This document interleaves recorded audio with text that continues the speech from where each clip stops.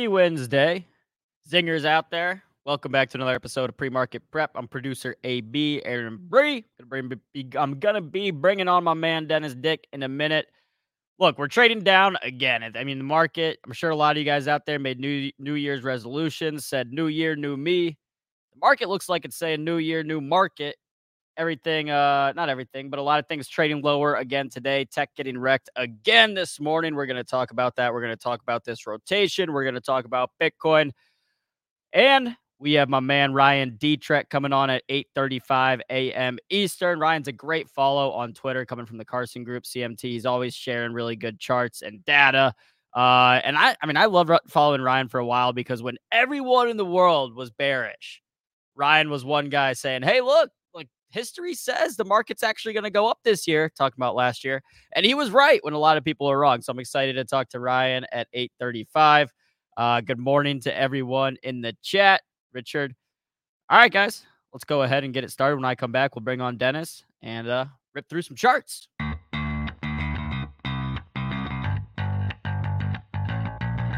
Coming to you live from downtown Detroit, this is Benzinga's Pre-Market Prep with your hosts, Joel Elconin. This is a volatile puppy here, isn't it? And Dennis Dick. I'm bidding a penny. I'd buy that stock for a penny.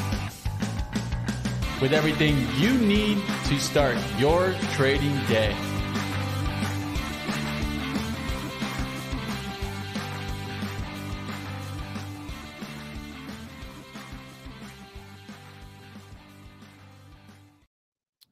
All right, going to be pulling up my charts here. Oh, look at this. Shout out AT. We got a fresh new background. Let me know what you guys think about that in the comments. As you can see here, S&P 500 trading off again. Let me see what my man Dennis thinks about what's going on this morning.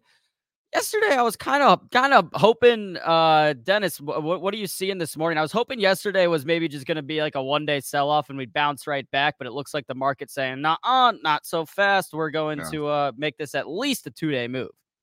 Yeah, I think what we often talk about on this show is the 2-day move, and this set up very well for a 2-day move. What that is when you get a violent move in a direction that has been counter trend, it often continues at least for the next morning. Why is that? Well, there's a lot of people who have day jobs. They're not watching the market, continuously all day. So they come in, get home from their job at 5 o'clock, and they're like, what happened to the market? What happened to my stocks? And then they're going the next morning and they're placing all their orders or that night and saying, look, I'm getting out of this because I don't want all my gains to go away. So what you have is that Johnny come lately follow through seller that often comes the next morning. So the 2-day move is often predictable when the move goes counter trend, which is exactly what we had happen. S&P is closing very strong. I mean, we sold off a little bit on Friday, but nothing violent. But the violent sell-off yesterday in a lot of stocks, like Apple being down $9, Nvidia being down, $20, there's that follow-through. So, as traders, we got to take advantage of these little things. So leaning a little bit to the short side overnight was the play. You're probably bringing those shorts in today. Now, what that means going forward here, I don't know. We have Fed minutes here today, AB, which means so much because, really, what kick-started this rally, this violent rally at, the middle of December was Powell's comments on a full pivot, talking about lowering rates, getting aggressive, being done, all the words that the market wanted to hear. Can Powell come and rescue this market here today to the Fed minutes, or do they add fuel to this fire and say, look, inflation's still kicking up here over 3.5%, and we want to get down to our target of 2%. What is in those minutes? It's going to matter here today, folks. So I think if you're short the market, I'd be bringing them in before the minutes because I wouldn't want these, gains to go away. I do think longer term, this market, we're going to be okay. This is a predictable sell-off. We predicted this January effect. We predicted this on this show that we would see weakness in tech. We predicted rotation, and that's what we have seen. Healthcare has been a huge beneficiary. So as much as we can say the market was weak yesterday, it was really tech. It was really high-risk stocks that were weak yesterday. A lot of stocks were very strong yesterday. XLV had a fantastic day yesterday. Look at the chart of this one here, AB. Bring this up. That's its biggest up move in a very long time, probably since the Powell move. So, I mean, that was a huge up move in healthcare there yesterday. IBB making a new 52-week high. Pfizer, dog of all dogs. That was on our laggard trade. January effect coming in and saving that one too. Bristol Myers, which I also have, but other stocks like AbbVie, huge up day for AbbVie. Amgen, having a big day. Moderna having the day of all days. It got upgraded and then ran 15 points. And it's still trading up this It wasn't morning. all just a bloodbath yesterday. It was just the leaders from 2023 becoming the laggards for 2024. Yeah, and I mean, you brought up the Fed minutes, and usually, Dennis, I would say the Fed minutes, okay, they come out at 2 p.m., later in the day. Usually not that important because it's from last month's meeting. It's from December's meeting. We already know what they decided. But like you said, the expectation now has been for rate cuts. So now that the bar is set like up here for Fed policy going forward, and that's what everyone, like you said, got a lot of the bullish activity going. If they give any hint that they're then reconsidering that, or maybe they weren't, as kind of set on the rate cuts as everyone assumed, then the market could get hit by that. So I think like today's Fed minutes coming out at 2 p.m. will be a little bit more important for the market. And I'm going to be watching it a little bit more closely than I normally would. Dennis, going back to yesterday real quick, I'm curious what your thoughts on are a couple moves here, because if you just looked at the top line, okay, S&P closed down, a little bit more than 0.5%. Like you said, tech got absolutely wrecked. The Qs closed down more than 1.5%. But at one point yesterday, and we're looking at a 5-minute chart here, right here where my cursor is in the white is yesterday's regular session. At one point, like midday yesterday, 1 p.m., I want to say virtually every sector was green from the open. And I was looking at that saying, okay, maybe, pre-market was just a little messy and now things are looking better. And then we sold off again. But then at the very end, you can see here on the SPY chart, people were buying up again toward the close. I mean, Yeah, they did. So like both these moves higher from the open and then again into the close, do you think those were bulls just kind of trying to fight the bearish activity? Yeah, I think the buy the dip crowd is still lurking. I think there's still a lot of people sitting with a lot of cash. I think there's still a lot of people that are underweight equities, and I still think there's going to be some underneath demand here. What we really saw yesterday, though, to your point here, was a lot of sectors were actually up on the day. I mean, it wasn't this violent sell-it-all rally. It was the leaders lagging and the laggards leading. What does that mean? All the stocks that underperformed in 2023 had themselves a pretty good day in 2024. Now, there's always going to be an exception, but for the most part, you could definitely see a trend there. And then, the opposite happening, that the stocks that really performed well in 2023 were getting hammered in 2024 so far. So again, pure January effect, like textbook so much that it almost felt like it was algorithmic, that they just came in and they programmed for this day and saying, yep, calendar turn, we sell all the tech stocks, we sell all the 2023 leaders, and we're going to go out and buy healthcare, we're going to buy utility stocks, we're going to buy defense, because that wasn't working in 2023, but that's what's going to work in 2024. It was I felt almost algorithmic. It was that clean. Yeah, and I mean, like you said, we predicted this January effect on this show. And we always said, right, it was going to come on the very first trading day of the year, right? I said it would come in the first part of January. I did not think it would be that violent right off the hop. Like, I didn't think Apple's losing $10 on the first day. I didn't think Nvidia is going down 20 on the first day. So I think it was predictable that we would see some rotation into these leaders, leaders trade, which we had been predicting every day on the show for the last 2 weeks ago. Listen back to the December shows. But I didn't think it would be this pronounced. I didn't think it would be this quick. I didn't think it would be, honestly, this easy to have that, like textbook January effect trade. But that is what has occurred. Now, does it continue? Or do we see, a relief pop here? I mean, I think a little bit is to be determined by the Fed minutes here today. Keep an eye, obviously, on TLT. If we're going to, trade off the Fed minutes, it's interest rates that broke us, originally, and that's interest rates that started bringing us back here after October when the TLT bottom, the Ackman bottom. So let's see the TLT's response to the Fed minutes here today, because that is new information, and that may change our minds. As I said again, you're a trader. As a trader, you are obligated to continue to flip, change your mind, see what's happening, read the information. Don't just sit back, wait for your technicals to, align, but you want your ducks in a row. And I think as you get new information, you've got to adjust to that new information. And we will get new information at 2 o'clock. It may be that steady as she goes, we were premature to talk about raising rates, or to talk about lowering rates or something like that in the Fed minutes. That would absolutely be a disaster. Or they might say, yeah, we're still on course to start lowering rates and stop raising rates at this point in time. And then that's what the Fed would want, or the market would want, is reassurance that what Powell was saying 2.5 weeks ago is what the rest of the Fed is thinking. 100%. Well, let's go to Apple real quick, Dennis, just because this was one of the biggest headlines yesterday. Of course, anytime Apple makes a big move, it's the biggest weight in the S&P. It's going to move the market. Apple had its worst day in, half a year yesterday, closing down more than 3.5%.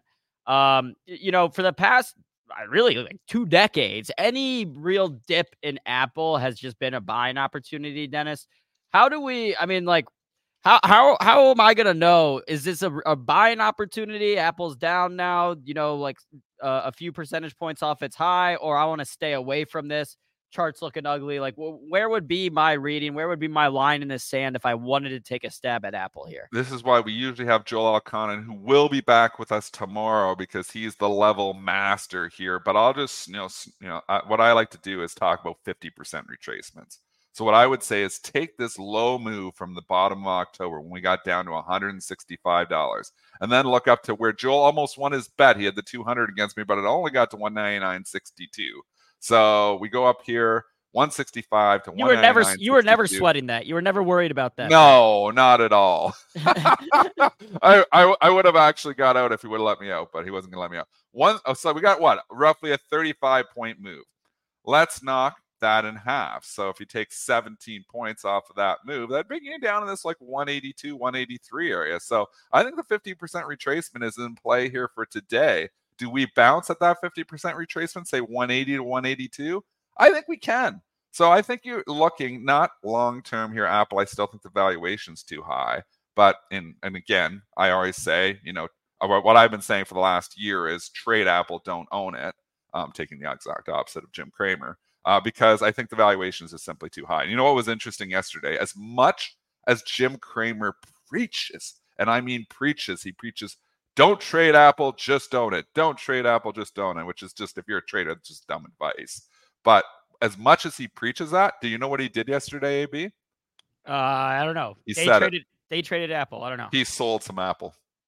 Yeah, so as much as he preaches, just own Apple, don't trade it, he sold some Apple in the hole yesterday. He trimmed all 7. He didn't sell it all, but he said he trimmed all of his Magnificent 7 holdings yesterday. So, it'd be good if Jim Cramer listened to Pre-Market Prep. He would have been selling 2 days ago because he's a charitable trust and he doesn't have to worry about taxes. So if he would have listened to us, we predicted that we would sell off in early January, but I guess he doesn't listen to us. So we think that his producer does, but he doesn't apparently. So that would have helped him out. But back to the point is, it's spooking some people. Like Jim Cramer even is spooked a little bit by this sell-off here, which we shouldn't be spooked by this sell-off. This was one of the most predictable sell-offs that we have seen in a very long time. It was very, very predictable that we would have weakness. So what I'm saying is I'm not panicking in the streets and saying, what's happened? 2024 is a disaster. My Apple's down $8. What's going on? No, what's going on is the January effect, folks. This doesn't mean that Apple's just going to collapse. We're going to bring Ryan Dietrich on here in 20 minutes too, and we'll get his thoughts too. But what it does mean is that there's a lot of people sitting on a lot of profits, and Apple is not cheap anymore. So I think you have your pricing point. Maybe if you're a trader, you're looking at 180 to 182. Does it eventually get down to 165 to 170?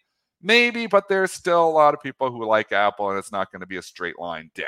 So I'm not investing in Apple anymore. I had it in my long-term portfolio for 7 years. I sold it because the valuation just got too extreme. I'm a valuation type of guy. I think there's better value out there than Apple. So on that note, you're a valuation type of guy. You've owned Apple in the past. The valuation was something that you was good enough for you to own, and then it got higher, and you said, okay, I don't want to own this anymore.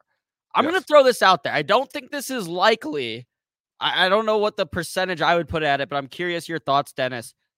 What if Buffett started selling some Apple up here? Oh, and again, if Buffett decided to start selling Apple, the market would epically. If we saw, and the cool thing is, when you own over 10%, He's got a file, and those filings will show up within 48 hours. I believe it's 48 hours.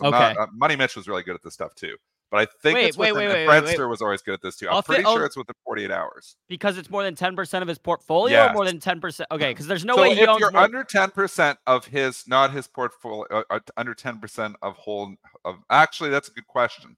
So you're exactly right. No, I'm wrong here, because it's 10% of the holdings of the company, not 10% of the holdings of his portfolio. So I don't think he does own 10% of the company. So you're right, AB, correct. We would not see that filing within 2 days. So you are correct, because in Oxy's case, because he owns over 10%, he has to file, and that's a good catch there. So I don't know. Does anybody know how much of Apple he owns? Because it's probably not 10%, even though it's 30%, I think, of Berkshire Hathaway. And 50% of the public stock holdings is probably not even close to 10%. So that was a good catch, actually.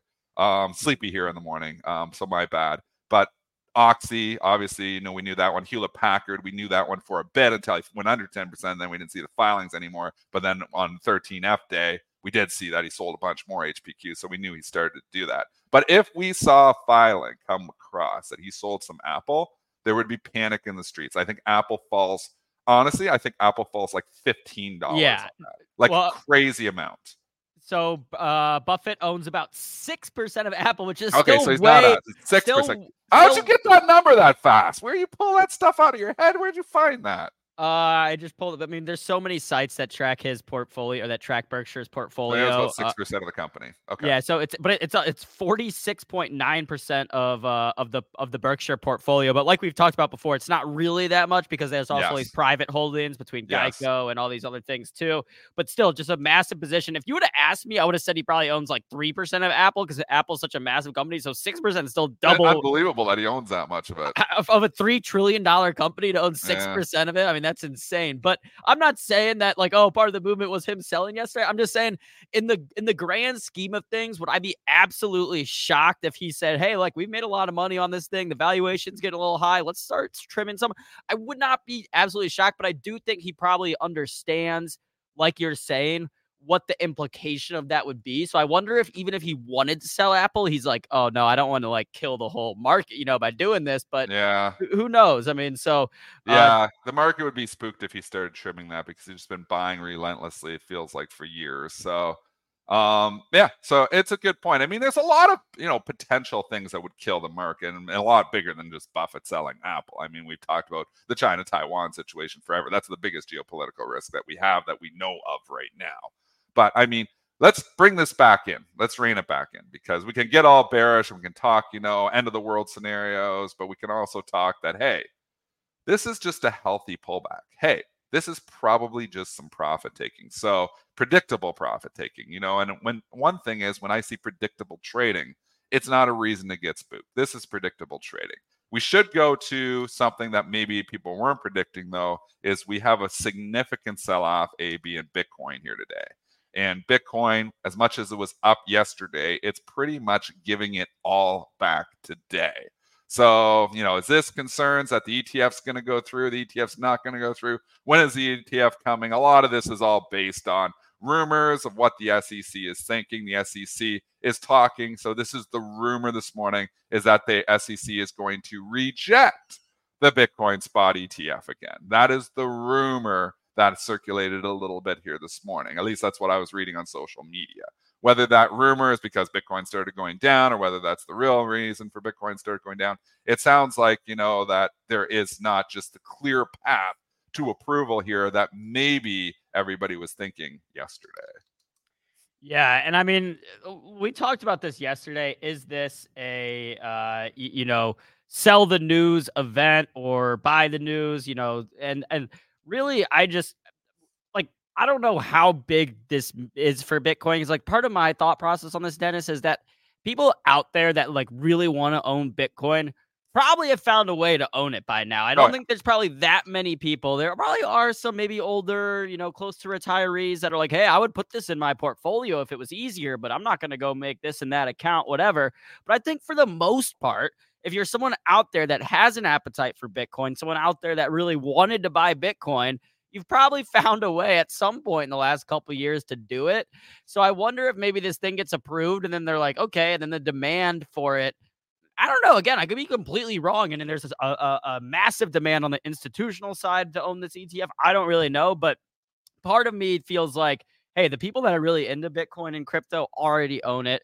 Once this approves, I don't think the people that aren't into crypto are then going to be, rushing over to buy it. Again, could be completely wrong on it. But if I just binary had to pick a side one way or the other, I think I would still be selling this event when it actually occurs. I could see Bitcoin continuing to run up into it. But we talked about Bitcoin just being kind of a barometer for what people are willing to take on in terms of speculation and risk. And clearly today, maybe a little bit less risk appetite than yesterday. Yeah. Bitcoin now back at that 42,500. I was looking. So Dennis, I don't know if you've ever played around on this site on Polymarket. Essentially, It's like betting markets for everything. And they have, let me pull it up real quick on the screen. So Bitcoin ETF approval by January 15th, they have it. So the yes shares are trading at 83%. Wow. So still pretty bullish that they think it's going to happen, but this was actually trading at like 90% last night. And the no shares have gone from 11 cents to 20. So they doubled. The nose doubled. The nose doubled. So like you said, on social media and stuff, people have been kind of, I guess, a little bit more skeptical if this thing's going through than they were even 12 hours ago. So either way, if you're into crypto, and maybe if you're not even into crypto, this is a story you should be watching because clearly, some overall market implications. Let's go back to the Benzinga Pro, maybe talk some crypto stocks. I saw Kathy was continuing to sell her Coinbase. Her Coinbase shares. Selling Coinbase? Yeah. I mean, is she the reason it was down yesterday? Because Coinbase. So Bitcoin had a good day yesterday. Stocks like MSTR were up significantly, although they did give it back, and a lot of these Bitcoin stocks gave it back. But holy mackerel, the rug pull in Coinbase was phenomenal. I mean, this stock here was trading up in the pre-market because, we rumored that Bitcoin was higher and was going to get approved. They pulled the rug out from under this thing and dropped it $20. And now they dropped it another $11 here today. So just quietly here. So the Coinbase move really started from about 80 and it went to 190 in 2 months, which is just an incredible move. So about $110 up. So if you take 55 off that 190, that 50% retracement on this puppy's down like 135. So I mean 145. But in 3 days, we're going to get there. So let's go 2 months up. And 3 days, give half of it back. That would be impressive. I don't know if we're getting down to 135 here today, but wow, you've got to respect the sell-off here has been nothing short of incredible for Coinbase. So going from bliss to piss, just like that with the calendar turn. Wow. Yeah, I'd be, I'd be curious about talking about like trade ideas for Coinbase because I actually would be interested. I mean, maybe not now after this huge move, but when it ran. I mean, like we've been talking about, these sell-offs, these pullbacks, some of them are healthy, some of them might not be. But anytime you have a stock, right, we're looking at November 1st. We talked about this yesterday. That's not that long ago. November 1st feels kind of long ago. No, 2 months ago, this thing was at $70. Then it goes up to 180, 190. Like, of course you're gonna see a pullback here. But I mean, this does look 3 red days in a row now. But again. AB, we can say, it went from 80 to 140, and you could have said, well, of course we're going to see a pullback, but then it went up another 40. So, I mean, they front run it a bit because they started selling it off on the 29th. So they started selling it off on the Friday with the triple top that was put in. Joel Kahn would love that triple top in Coinbase. 186.97, the high on the 27th. 187.39, the high on the 28th. 187.25. When a stock's moving around $10 a day and you had 3 highs within 25 cents of each other, I'm going to say that's a triple top. And then the rug pull, pre-rug pull, people front running the January effect, and they did that on a number of stocks. And now all of a sudden, boom, boom, and it's like, man, my stock was 185. It's 146. How'd I lose $40 in 3 days? Yeah, I mean, it's these moves are just like you said. I mean, if you didn't if I didn't know it got all the way up here, and you had just told me it went from, 70 to 140, I'd still say, that's an 100% move in 2 months. It's got to pull back from there, but it already did pull back, and that's where it ended up right now. So we'll see where it goes. I see some people in the chat. I might be, Kathy might have sold that late last week, but Michael Saylor did sell shares of MicroStrategy, or at least that came out yesterday.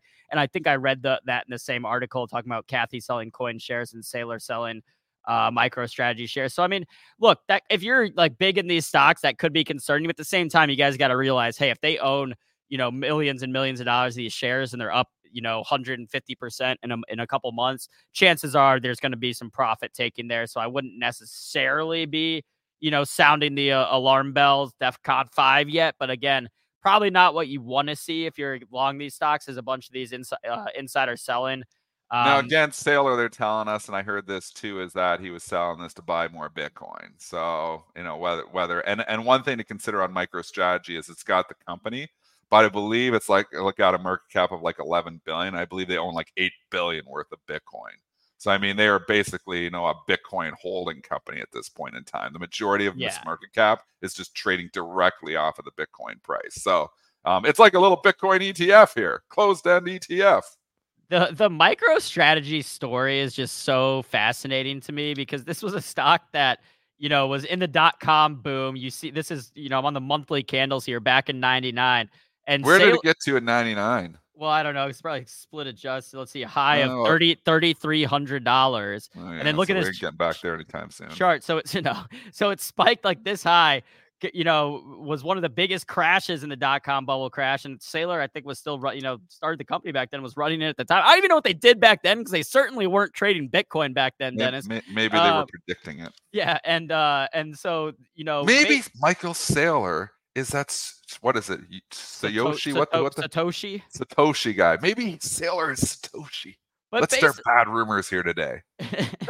but basically, yeah, someone clip that and put that out there and see if we. They're gonna be mad that I butchered that guy's name too. I'm sure there's probably hundreds of YouTube videos making that. I'm not the first one to make that claim. Probably not, but but I mean, it's all Saylor. He's behind it all. To have a guy run a company like this and have it go up this high in 2000, crash all the way down, do like nothing for 20 years, and then basically when we zoom in, do the same thing again in 2020 where it spiked up and then went down, another 80. I mean, like he's basically round tripped now twice in the past 20 years with a huge thing. So I guess, Dennis, let's put a calendar reminder in 20 years to buy MicroStrategy, and we're going to see some huge spike. I'm going to pulse back. There you go. Yeah. I'm not a crypto trader, though. This is definitely out of my wheelhouse. I even got the Satoshi name wrong because I call him Sayoshi. I play too much Mario Brothers, I guess, with the Yoshi. Let's move it back into stocks here, because there is a lot of ratings here today. We're going to get Ryan Dietrich coming on here. He just tweeted at us 6 minutes from now here, but lots of ratings here. I mean, this is one of the busiest ratings day of the year historically, because what you have is analysts coming back from their vacations, the Joel Elconins of the world getting back from their vacations tomorrow, and they get out there and they want to put their price targets on stocks, and they want to put their ratings on stocks, and they want to stamp their name into 2024 by making a big call on the first or second day. We got a lot of calls out here, and I mean a lot of people making some big calls here this morning. Goldman Sachs making all kinds of calls in the financial sector here. They're coming out with some downgrades, some upgrades, left, right. BA Select Start, CME downgraded to sell by Goldman Sachs. We've also got, just cherry picking some Goldman ones, STT upgraded to buy at Goldman Sachs. So we got them all right here. You have we have CME downgrade to sell. You have Raymond James downgrade to neutral with a price target drop. Wait, hold on. Yeah, and then you have Schwab downgrade, Blackstone downgrade. So they basically, I mean, like, look, if Goldman knows any sector, it's probably the financial space, right? So they're downgrading all these stocks in the financial space. I guess CME's the hardest downgrade, because instead of going to neutral, they went to sell. So those are, those are the ones that I think are important when they go from sell to, or they go from neutral to sell or underweight to sell, because then they're saying, okay, we don't want to touch this at all. Not just, hey, we don't kind of like this. We really don't like it. SoFi got a downgrade too, although that was coming from Keefe, Bruyette, and Woods, not Goldman Sachs. So this is just all the recent analyst ratings. You have a lot of red, Dennis. You have some green ones, and we should point out some of those just so it doesn't sound like we're super bearish.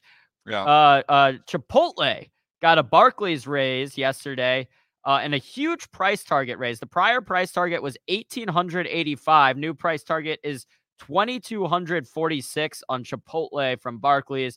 Chipotle stock has obviously just been a monster, but It's a weird one for me, Chipotle, to look at because the valuation always gets like pretty expensive, and I'm like, am I really gonna buy a burrito stock up with this high of a valuation? But Chipotle basically already trading at that price target, which that's the other thing I don't really get a lot of times with these analyst ratings and price targets is they'll wait for the stock to get to a price and then say, oh yeah, that's our price target. It's like, well, hold on. That's like if I waited for a football game to end and I said, oh yeah, that's what I want to bet. I want to bet that score. And I'm like, what? Well, I mean, it's kind of silly to me that they wait until the price target actually hits and then they reiterate it and then they put that new price target out. Barclays also on Eat and Bloomin', so Chipotle and Darden. So Barclays was putting out a lot of ratings in the food space yesterday. Yeah. Domino's Pizza got underweight price target at 346. So that's actually and these are just maintained. Rate. So these are price target moves, just to clarify here. These actually weren't upgrades or downgrades. So, but then you've got, I don't know how many upgrades are in the Pro there. 3, 6, 9, 12, 20 actual upgrades, I think here. AB, quite a few. Yeah, we've got some upgrades. Yeah, I mean, you've got you got Morgan raising Jamia. I haven't heard about this company in a while. This was like a COVID favorite, Jamia Technology. Oh yeah, is it Jamia or Jamia? I don't know. I always think of Jumanji. I'm thinking like Robin Williams. And yeah, Jumanji. That movie with well, he's dead now. Robin Williams. Yeah, with Robin Williams. Yeah, that's right. But yeah, I mean, Jamia was supposed to be like, or Jemiah, whatever it is, was supposed to be like the Amazon of Africa or somewhere. And I haven't seen much about this stock recently. No, it's been a disaster. Yeah. Any other? Let's see. I'm just gonna go through the ticker. Citigroup was up yesterday, up again today, catching upgrade from scrolling over. Well, if we're talking upgrades, we should talk about the biggest one yesterday, or at least the biggest market reaction to an upgrade, and that was Moderna. I mean, Moderna that was yesterday. Yeah, had an absolutely massive day yesterday, and we talked about laggards. I mean, if you look at Moderna's chart in 2020, what year is it? In 2023, Moderna's chart looks the opposite of the S&P 500. I mean, here it just was going straight down and got all the way to below $80, was trading at like $70.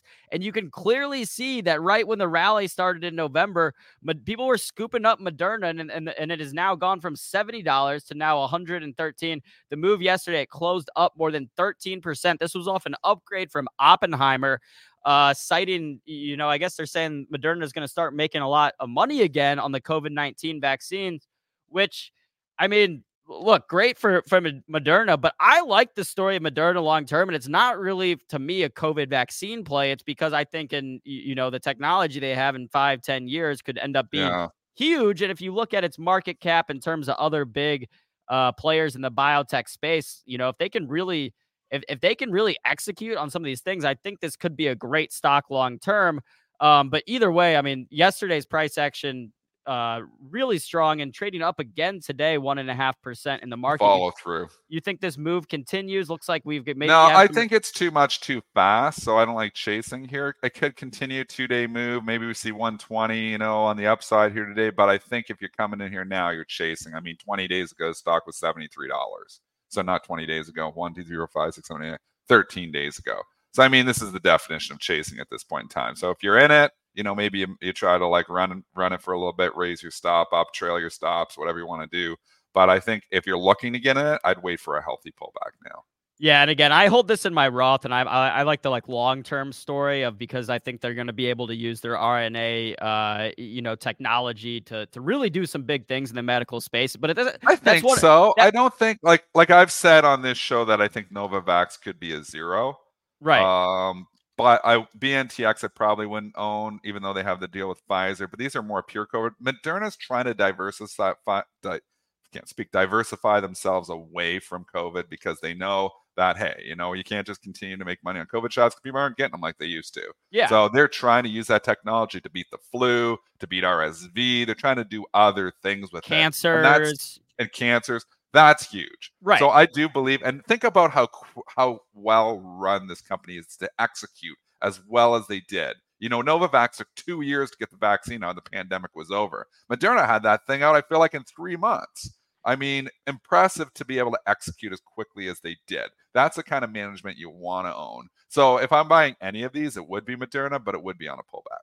Yeah, and again, I hold it in my Roth as kind of a speculative play. If they do hit some of these home runs, then I get to hit a home run too. I get to round the bases with them. I don't hold it as a COVID vaccine play, so I don't get super excited about the 13% move because that I want to see. Again, it's just a long term. But either way, if you're holding Moderna, you liked it. Dennis, we got our man Ryan Dietrich hanging out backstage. Should we see what he thinks about this little pullback? Yep. All right, Ryan, how are you doing this morning? Welcome to Pre-Market Prep. Good morning, guys. Happy 2024 and diversification. You stumbled on it there, Dennis, but I'll tell you, early in the year, I don't know if I'm going to say any word right either. Every day feels like Saturday, so we'll see how this goes. My first interview of the year, no promises. Well, your audio sounds great, Ryan. I don't know if we've ever been on the show together. My name's Aaron. It's a pleasure to have you on. I've been following you on Twitter for what feels like a couple years now. And I was saying at the top of the show, I had to give you credit because, when everyone in the world was bearish, you were, sharing charts and data saying, hey guys, look, I mean, history says this year's not going to be as bad as everyone says it is.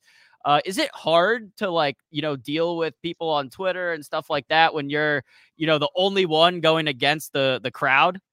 Yeah, there weren't many of us this time a year ago, and it can be. I mean, I've been using social media since 2009. I've done this for 22 years, so we thought we had a pretty good basis for why we thought we could avoid a recession and have a really good year. I mean, literally the second line of our outlook, which was released a year ago, said with good news we could hit all-time highs. Now I know the Dow did, or the S&P didn't get there. Total return did, Dow did.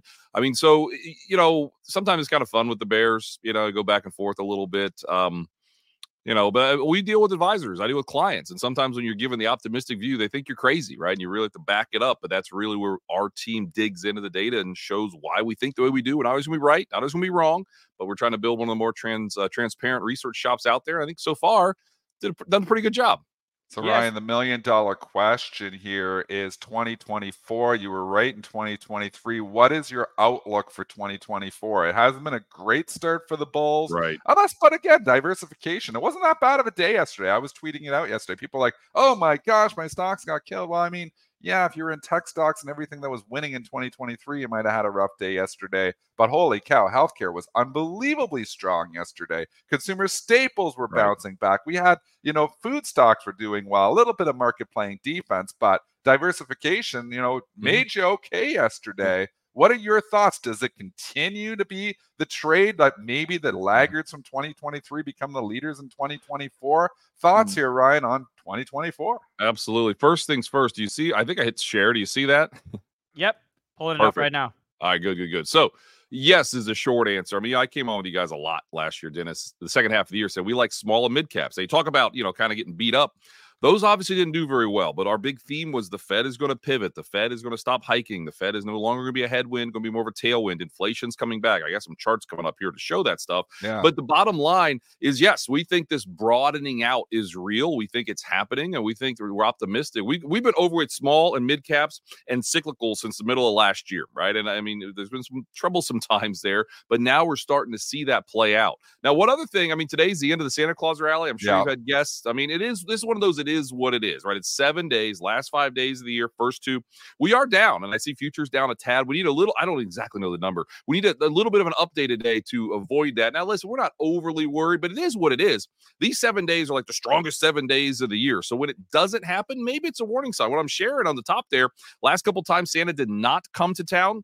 January is down. What is that? 1, 2, 3, for the last 5 times. Maybe we're due for a break. I mean, honestly, we'll see today. Something to kind of be aware of. But just big picture, how do you sum up this year? Like you guys talked about. I mean, I think it's funny. We had Cardi B telling us we're in a recession. We had the average strategist, the bottom right, saying negative returns for like the first time ever. This is again a year ago right now. And then of course we had the next Warren Buffett who's sitting in a jail cell. So it's amazing how things kind of went the other way across the board last year. But to answer your question, Dennis, I mean, we're still optimistic, right? We've been overweight equity since the middle of December, the year's right, 2022. We still are overweight equities. We added a little more equity risk back in October of last year as we think there's no recession. Things are going to go higher. I've shared this chart with you guys every time. Might look familiar, but it's amazing how it's played out. Broken down by the 4-year presidential cycle, S&P 500. Fourth quarter of a midterm year is really good. First half of a pre-election year is usually pretty good. Everyone told us, the first half won't be that good. It'll be the second half that's better. It didn't really play out. It kind of played out like history. Third quarter, we saw a pullback, normal. Fourth quarter, strong. What I want people to listen to now, though, in an election year, it is what it is. You see there in the red. First quarter is not all that great. Maybe we are due for a little bit of a break, and I'm going to lay out why we're still bullish here, but just kind of lay in some big context here. Then the rest of election year tends to be fairly strong. We can skip that one. I've shared this a lot. Pre-election years are strong. Everybody knows it. When you have a first-term president, they're even better, up 20% on average. Well, that just hit, right? But what happens next? When you have a first-term president who's running for president again, up for re-election, up 12% on average. You see it there on the right in the fourth year of a presidential cycle. Now, here's what really is interesting. 10 of the last 10 times, check it out on the right, election year, when you had a president up for re-election, what happened? Stocks were higher. You don't blindly invest in this stuff. There's a lot of other things to look at. But 1960, 2000, 2008 weren't great for the economy, weren't great for the stock market. Lame duck presidents. I know it's not that simple, but still, this is just a big context to be aware of. Hey, 10 for 10. I don't know. Last I checked, isn't all too bad. Just a couple other things. Good. I threw a bunch in here. I'm talking fast. We'll make sure I get some Q&A, but I think this is good stuff. Hopefully you agree. Up 20%. I deal with clients every day. I deal with advisors every day. Oh my goodness. We're up 24.2% last year. Should I even touch the stock market? We would say yes. I made a new high in literally 2 years. 2 years ago today was the last all-time high for the S&P. So yeah, we think we're still going to break out and go higher.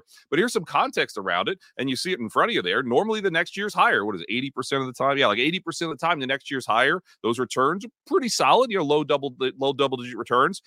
Will we be better though? Can we truly get a better year than last year? I mean, only 1 out of 19 times, right? 96, 97, the returns were better when you had a 20% gain. So listen, maybe we don't gain 24.3% this year.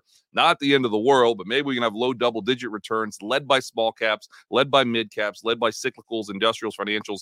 That's how we're tilting our portfolios and what we are expecting. But 4 out of 19 times, you did have a 20% gain. So we're not saying you couldn't have one. And why? How could we? Well, I've shared these two before too. Record earnings next year on the left, and profit margins, which we've been told time and time again, we're going to be pressure, going to start to go lower. Profit margins have hung in there, and they're kind of tilting, moving higher. So those are two kind of, again, tailwinds to us that you tend to see in an economy that's growing, and you tend to see in a bull market. I've only got a couple more, I think.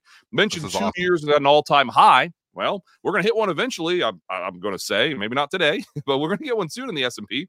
When you go a year with an all-time high, guys, I found 14 times. You see it there, little green dots. 1 year later, after you finally make a new high, after a year without making one, what happens next? Higher 13 out of 14, and the average return is what? About 15% a year later. So just some more context. The fact we haven't had a new high in a while, maybe we should think that can be a good thing. I've already talked about inflation. I'll just wrap it up with this. Small caps and mid caps, right? Historically, they are cheap. The market, I know the market, market's expensive. Well, you take out tech, you take out communications, it's really not that expensive. But when you look at small relative to large, and what I'm sharing here, now, honestly, maybe that number is a little higher with some of the rally you've seen in small caps, but small caps are really, really cheap. Mid caps are really, really cheap. So someone's out there saying, I want to buy something that's cheap. We think that's an area that's pretty cheap that still makes sense. And here's, I think, my last one. When you have a big surge, we just had a huge surge in 2 months on small caps. Russell 2, I'm looking at Russell 2 here. Up, what is it? Where's the number? 21.9%, okay, in the last 2 months. November, December last year.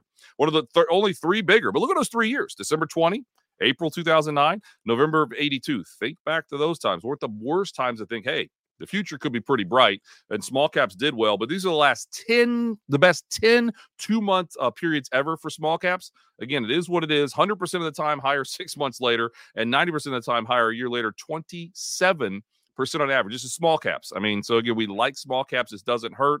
The last one, just for everyone out there, we just remember average isn't so average. I love this chart. When I talk to clients, I point this out. Since 1950, the average return's like 9%. Okay, so let's just say between 8 and 10% for the S&P for the year. How often does that happen? Only 4 times since 1950 have we had a gain between 8 and 10%. This is a really crazy one. 21 times we've had a 20% gain in the S&P. 21 times stocks have been down. So you're almost as likely to have a 20% gain of stocks Wow. being lower, and the average is not very often. You usually don't hit the average. So just some contextual things for the listeners and everybody out there to kind of know. So I will shut up for a second, hit stop share there. I don't know. Hopefully that was good for you. What'd you think? One, where do you get all this information? Like, you must just be And like energy. research. And the energy, one, and I can understand the energy because I'm often energetic too, but I have no idea where you get all this information from. I mean, this is just an incredible amount of information. Like the power 10 minutes you just gave us here, Ryan, is incredible. Where do you get all this stuff? Usually I just make it up. No one ever checks it. So it's easier to do it that way. I've been doing this for a long time. I mean, what I learned when I started using social media in 2009 or 2008, whenever that was, a long time ago, people like these numbers and these stats to back it up. So a lot of this stuff is kind of like, every 4 years you dust this off. Every so often you dust this off. So I have a pretty big database of stuff I've created. At the same time, I love this stuff. I mean, we've got a really great team on the Carson Investment Research team. A lot of those charts I just shared are the macro ones. Maybe I skipped a couple of them just to get through it. But a guy named Sonu Varghese, one of the smartest guys in the room, portfolio manager, he creates the macro stuff. I do the market stuff. We smush it together to create our overall view. So it's not all me creating that, although most of those charts were mine. But we've got a really good team that, we're just trying to make a difference in this industry and help we've got 350 advisors all around the country trying to help them help their clients. And so far it's been working. Nice job, Ryan. Nice job. So I just want to go back to a couple of slides. Yep. One thing I'm noticing is that you seem to be leaning towards, the small caps. And I like the stats that you gave because we just had a 21% rally in the IWM. People are like, well, this is as much as you get. I mean, you got to take profits. Even myself, like 21% in 2 months. I'm like, holy cow, this seems too good to be true. I'm very long IWM. So I was very happy to see that. But, like your stats showing that, hey, 6 months later, we're up more. And 12 months later, we're up more. So that makes me want to actually maybe chase here a little bit. Yeah, or maybe chase, or maybe, or just be aware that if we had a little consolidation in the first quarter, which wouldn't be abnormal, just to not panic. I mean, literally last October, when we had that 10% correction, everybody was bearish. And I know I came on with you guys saying, look, this, and this. The average year bottoms on October 27th. We bottomed on October 27th last year. It doesn't always work like that. But just have this content. Because it's the first interview of the year, and I'm still kind of on a holiday. Eisenhower said, plans are useless, but planning is everything. I like to use that one. Have a plan. We going to pull back. Just be aware of the stuff I've talked about. All the breadth thrusts, and I know other guests have talked about this. Sure. This wide breadth, all the breadth thrusts we've seen. 50% of stocks above 50-day. All the stocks that are overbought. All this stuff is it's all over my Twitter. You can find it. All this stuff is saying, if we get some weakness in the first quarter, you might want to be a buyer because the second half of this year is probably going to be good. Probably going to be higher is how we see it. Mm-hmm. So you hear that a lot, Ryan, where it's like the, conventional, I think for a lot of people that just get into trading, they hear buy low, sell high, all this stuff, you don't, but I've seen a lot of stats that show that if you buy, say the S&P 500 at all-time highs, that typically returns are actually pretty good from there. Why is that? And how does that work out? And why is that so surprising to a lot of people? That's a good point. I mean, new highs happen in clusters, right? Bull markets happen in clusters, I think, is one way to put it. When the Dow brand a new high, I did a lot of these numbers. And yes, the average return, I forget, it's like 13 or 1,400 new all-time highs in the Dow since 1896. And you look a year later, returns are above average because, again, they tend to happen in clusters. What I think so powerful, though, is the fact we haven't made a new high on the S&P for exactly, today's the 3rd, right? Yeah, today's the 3rd. Yes, today's the 3rd. Exactly 2 years ago today. So when we eventually get there, that could be what's really powerful. And believe me, people say, well, if you bought 2 years ago, you're flat. Yes, that's technically true. But, hopefully people have been kind of adding and buying, and other groups have been higher and lower, and it's never that simple. And I know it's just kind of, some people are just angry to be angry, but there's been a lot of opportunity, I think. And now we're making new highs, or going to likely make new highs. That could be the big signal again that this bull market's not done yet, is our take there. Got it. And what would it take for you to kind of, I'm not going to say get bearish, but say, hey, this is too much. We're going to start taking off the table and kind of slow down the buying? Yeah, absolutely. There's two things I like to watch. The credit markets, credit spreads. What are they saying? And in March we added equity risk. In October we added equity risk because we didn't see major stress in the credit market. So that'd be one worrisome sign. The other that I like to look at is who's leading. What's going on? Are staples leading? Are utilities leading? We haven't seen that yet. Like relative strength, those are still making some new lows. I know real estate's come back. I think that's more of a cyclical play. So if the more defensive low beta areas were to start to take the baton, and remember back in late 2000. 2021. We saw the defensive things leading the fourth quarter of 21. Now, a 100-year pandemic came, and it is what it is. But the market said maybe there could be some weakness in 2022, and then obviously, everything was 2020 and 2020. Apologies, is when we saw the defensive stuff. But nonetheless, what I'm trying to get at. When the defensive stuff leads, that's when I get a little more worried. We're just not seeing that yet. So that's kind of how when you say defensive, you're talking like value stocks, like energy stocks, and I would say no. We're talking more utilities, and staples, utilities, staples. Yeah, those two specifically. We're not seeing healthcare seen as defensive too. I've always did the three sectors: utilities, healthcare, staples, and that's what we saw yesterday. We did see that yesterday, but one day does not make a trend here, Ryan. So, just because we sell off in tech and we have a great day in those three sectors doesn't mean that 2024 is going to continue that way. When does it make a trend? Like, when do you start to take notice? If you see healthcare strong all month, would that be something you'd, take a trend? Like, when do you start looking when a couple days, when does it eventually make a trend?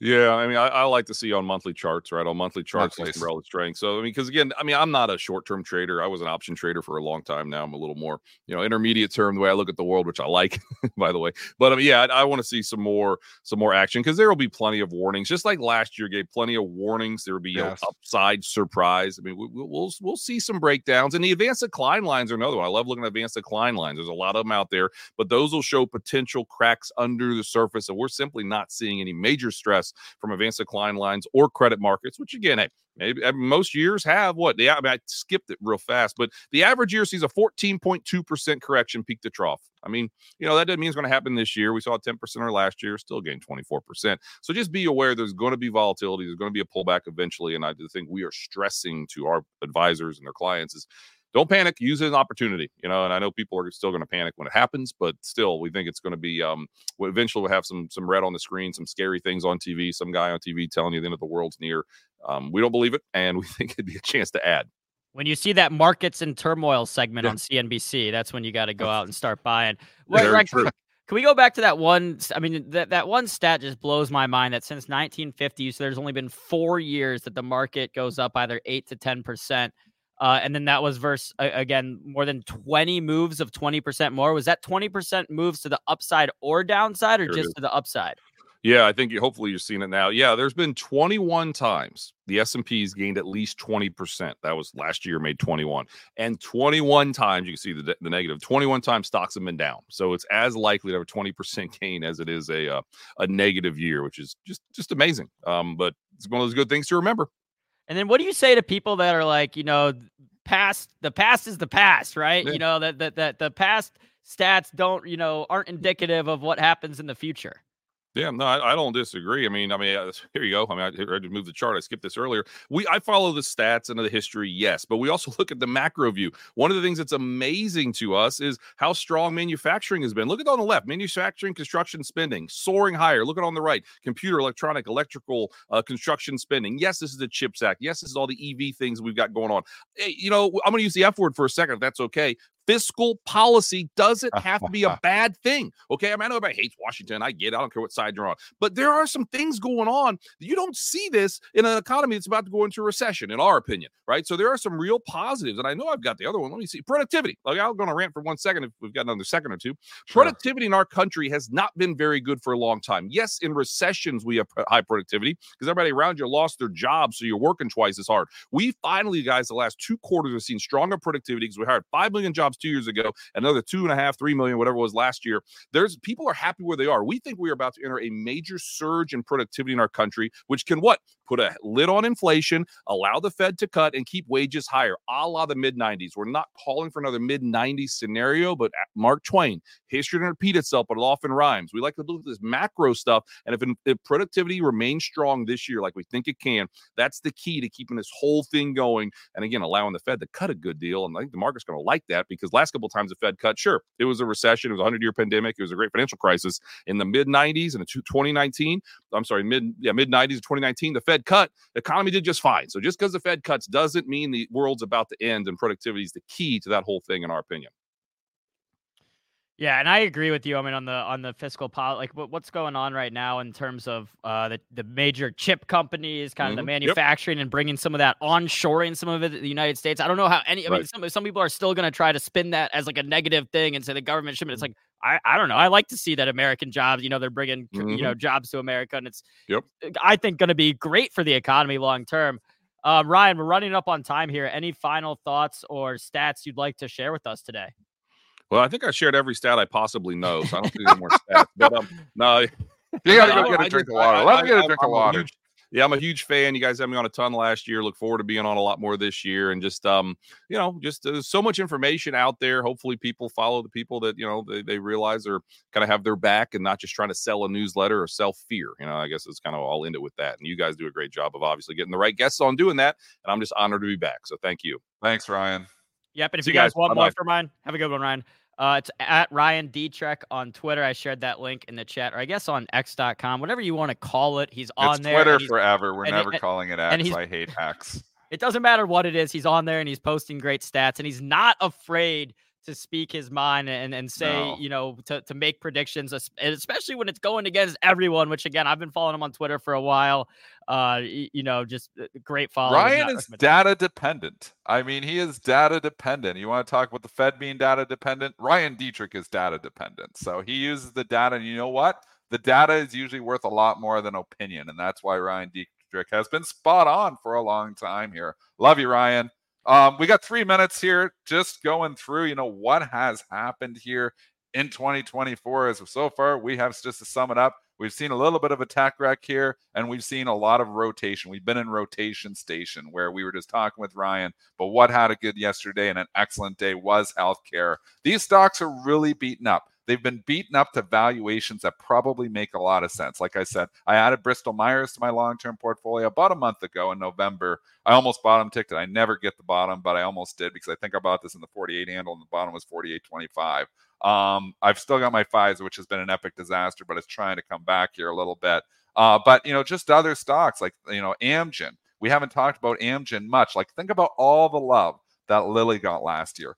All the love that, Novartis got because of their weight loss drugs. Well, Amgen's working on some stuff too in weight loss. And Amgen may just be the stock of 2024 in healthcare. It's a stock that we haven't given a lot of love on this show here either. But I mean, here's a stock making a new 52-week high. And yes, it is indeed, I believe, an all-time high. My chart goes back 10 years. I don't think it's been higher than that. But I mean, Amgen's working on weight loss here too. Maybe this is going to be, if this is the year of catch-up, maybe, just maybe, Amgen could do a little bit of catching up to some of the Lilly and NVS move.